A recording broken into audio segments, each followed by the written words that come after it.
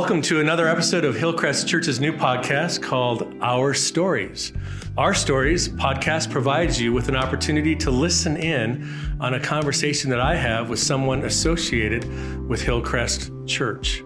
I'm Pastor Brad Burkfalk, interim lead pastor here at Hillcrest, and I am delighted to have with me this afternoon Pastor Larry Williams as my guest today. Larry, it's great to have you here. Thanks, great to be here. I think as a first place for us to start this afternoon, I'm just going to ask you the easy question, the softball.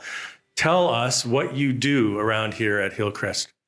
Well, for the last 5 years that I have been here, my role is as executive pastor and missions pastor, so dual role. The executive pastor part has to do with church administration, creating and managing budgets, supervising some staff, things of that nature. Things that nobody else here wants to do. No one else wants to do. Exactly right. And then the missions pastor part has to do with really managing Hillcrest's significant missions ministry. 25% of the income that comes into Hillcrest is spent in missions. That currently supports about 35 to 40 missionaries and mission agencies around the world. And so we accept applications from missionaries, evaluate them, determine how to manage the budget, some missionary care. So kind of all things related to missions, both locally and overseas. Imagining that the missionary side of your job has been more enjoyable than the money side, although I could be wrong. Can you tell me of what's been most rewarding to you in your ministry on the mission side of things? Sure. I think, and you're right, the missions part is the part that gets me up in the morning. The admin is stuff that God has given me the ability to do, but it doesn't float my boat as much. The thing that I really enjoy about the missions really has been the missionary care piece, interacting personally with missionaries. My family and I had the opportunity to serve as missionaries overseas a number of years ago, and to be able to just share some of what God has taught with us as some of our missionaries have gone through some kind of deep waters. That's the most personally fulfilling part of the missions project to me, although I really have enjoyed all aspects of missions here at Hillcrest. Now, before you became our mission and administrative pastor, you worked for a number of years for Youth for Christ International, as I understand. Mm-hmm. Can you tell us a little bit about what you did with them during the time you were?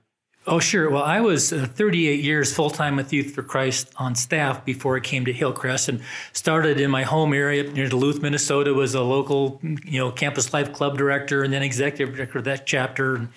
And then took a couple of teams, short-term mission teams in Haiti in the early 80s.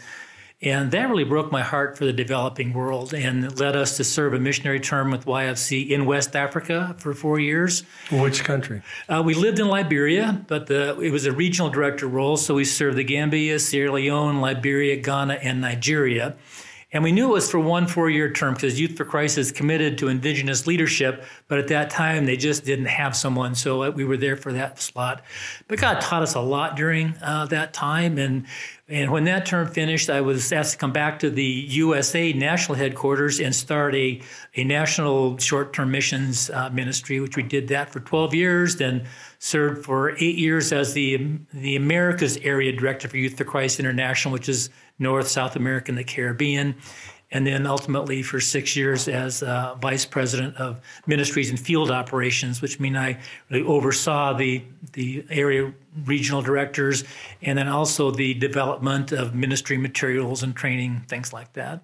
It sounds like you were a pretty big dude in Youth for Christ.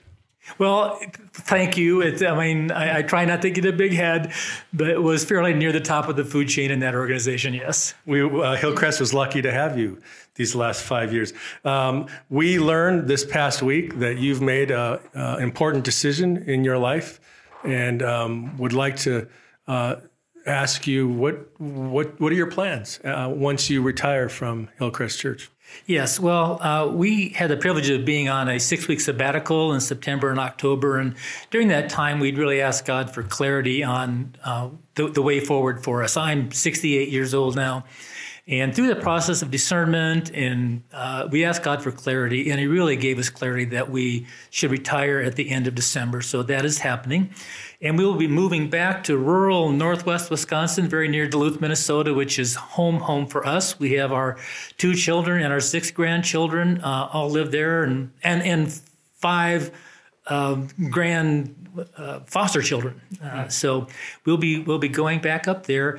And I have, even when we came to Hillcrest, we continued a very part-time role with Youth for Christ International, and so we will continue doing that, and that may expand a little bit now that we have more time available. And if I understand, one of your children is a pastor, is that right? Yes, our daughter Jenny is a pastor. She's just graduated from North Park Seminary, and she's serving in a Wesleyan church, a rural Wesleyan church up there, and been terribly jealous of me serving as a covenant pastor. She wishes she had that opportunity now. Well, it sounds like a wonderful way to begin the next chapter of your life. I want to be on record of saying to you, Larry, that we're going to miss you here on the staff. And in the short time that I've had to work with you, it's been an absolute delight and privilege. Well, it's been a privilege and a pleasure for me to be here, and for Gail as well. And we will deeply miss Hillcrest and our friends here. Now, some people would look at you, Larry, and say, Larry's a pretty put together, straight up, conservative, older fellow. And then when they discover what you did as a youth, they might be a little surprised. So would you mind telling us a little bit how you got into racing motocross? Well, I actually grew up with motorcycles. Some of my earliest memories is riding on the tank of my dad's Harley Davidson because I was too small to ride behind him, hold on to the handlebars while we drove and would visit the local motocross scene in California at the time. So very early started that.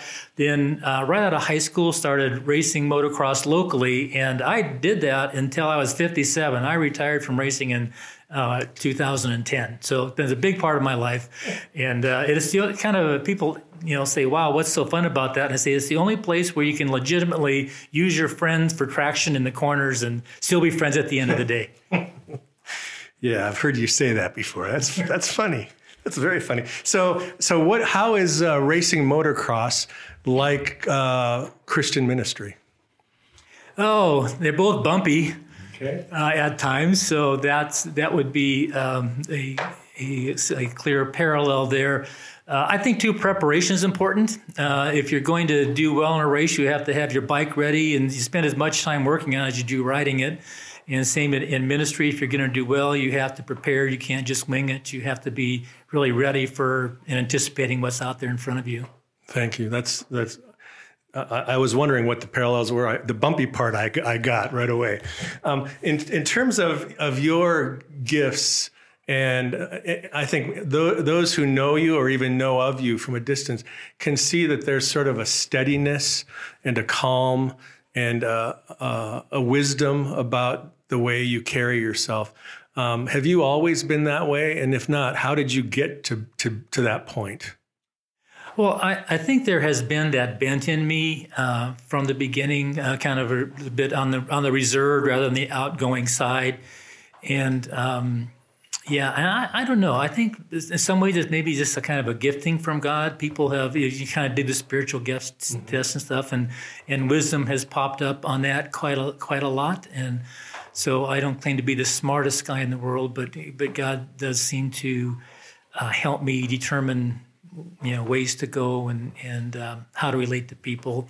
And I think, too, that some of my very early training in Youth for Christ focused so much on the importance of treating people well and working well with staff, developing people. And when you just understand that people are the key for all that you do, it helps you want to relate better, that you love people, you don't use them, even in ministry. So what piece of advice would you leave the good people here at Hillcrest Church with as you prepare to wind up your ministry with us? Oh, boy. I don't have technical advice to give, but I would say that the key is to keep pursuing God, to be in relationship with Him and understand that He placed us here for a reason, and that reason is to expand His kingdom. and that we're all called to that, to be sharing our faith with those around us and to love God and love our neighbors. That's good advice, Larry. I'm going to ask you one last question, and this is on the less serious note. But given you've spent so much time in full-time ministry over your lifetime, what's the one thing that you are looking most forward to on that first day of your retirement?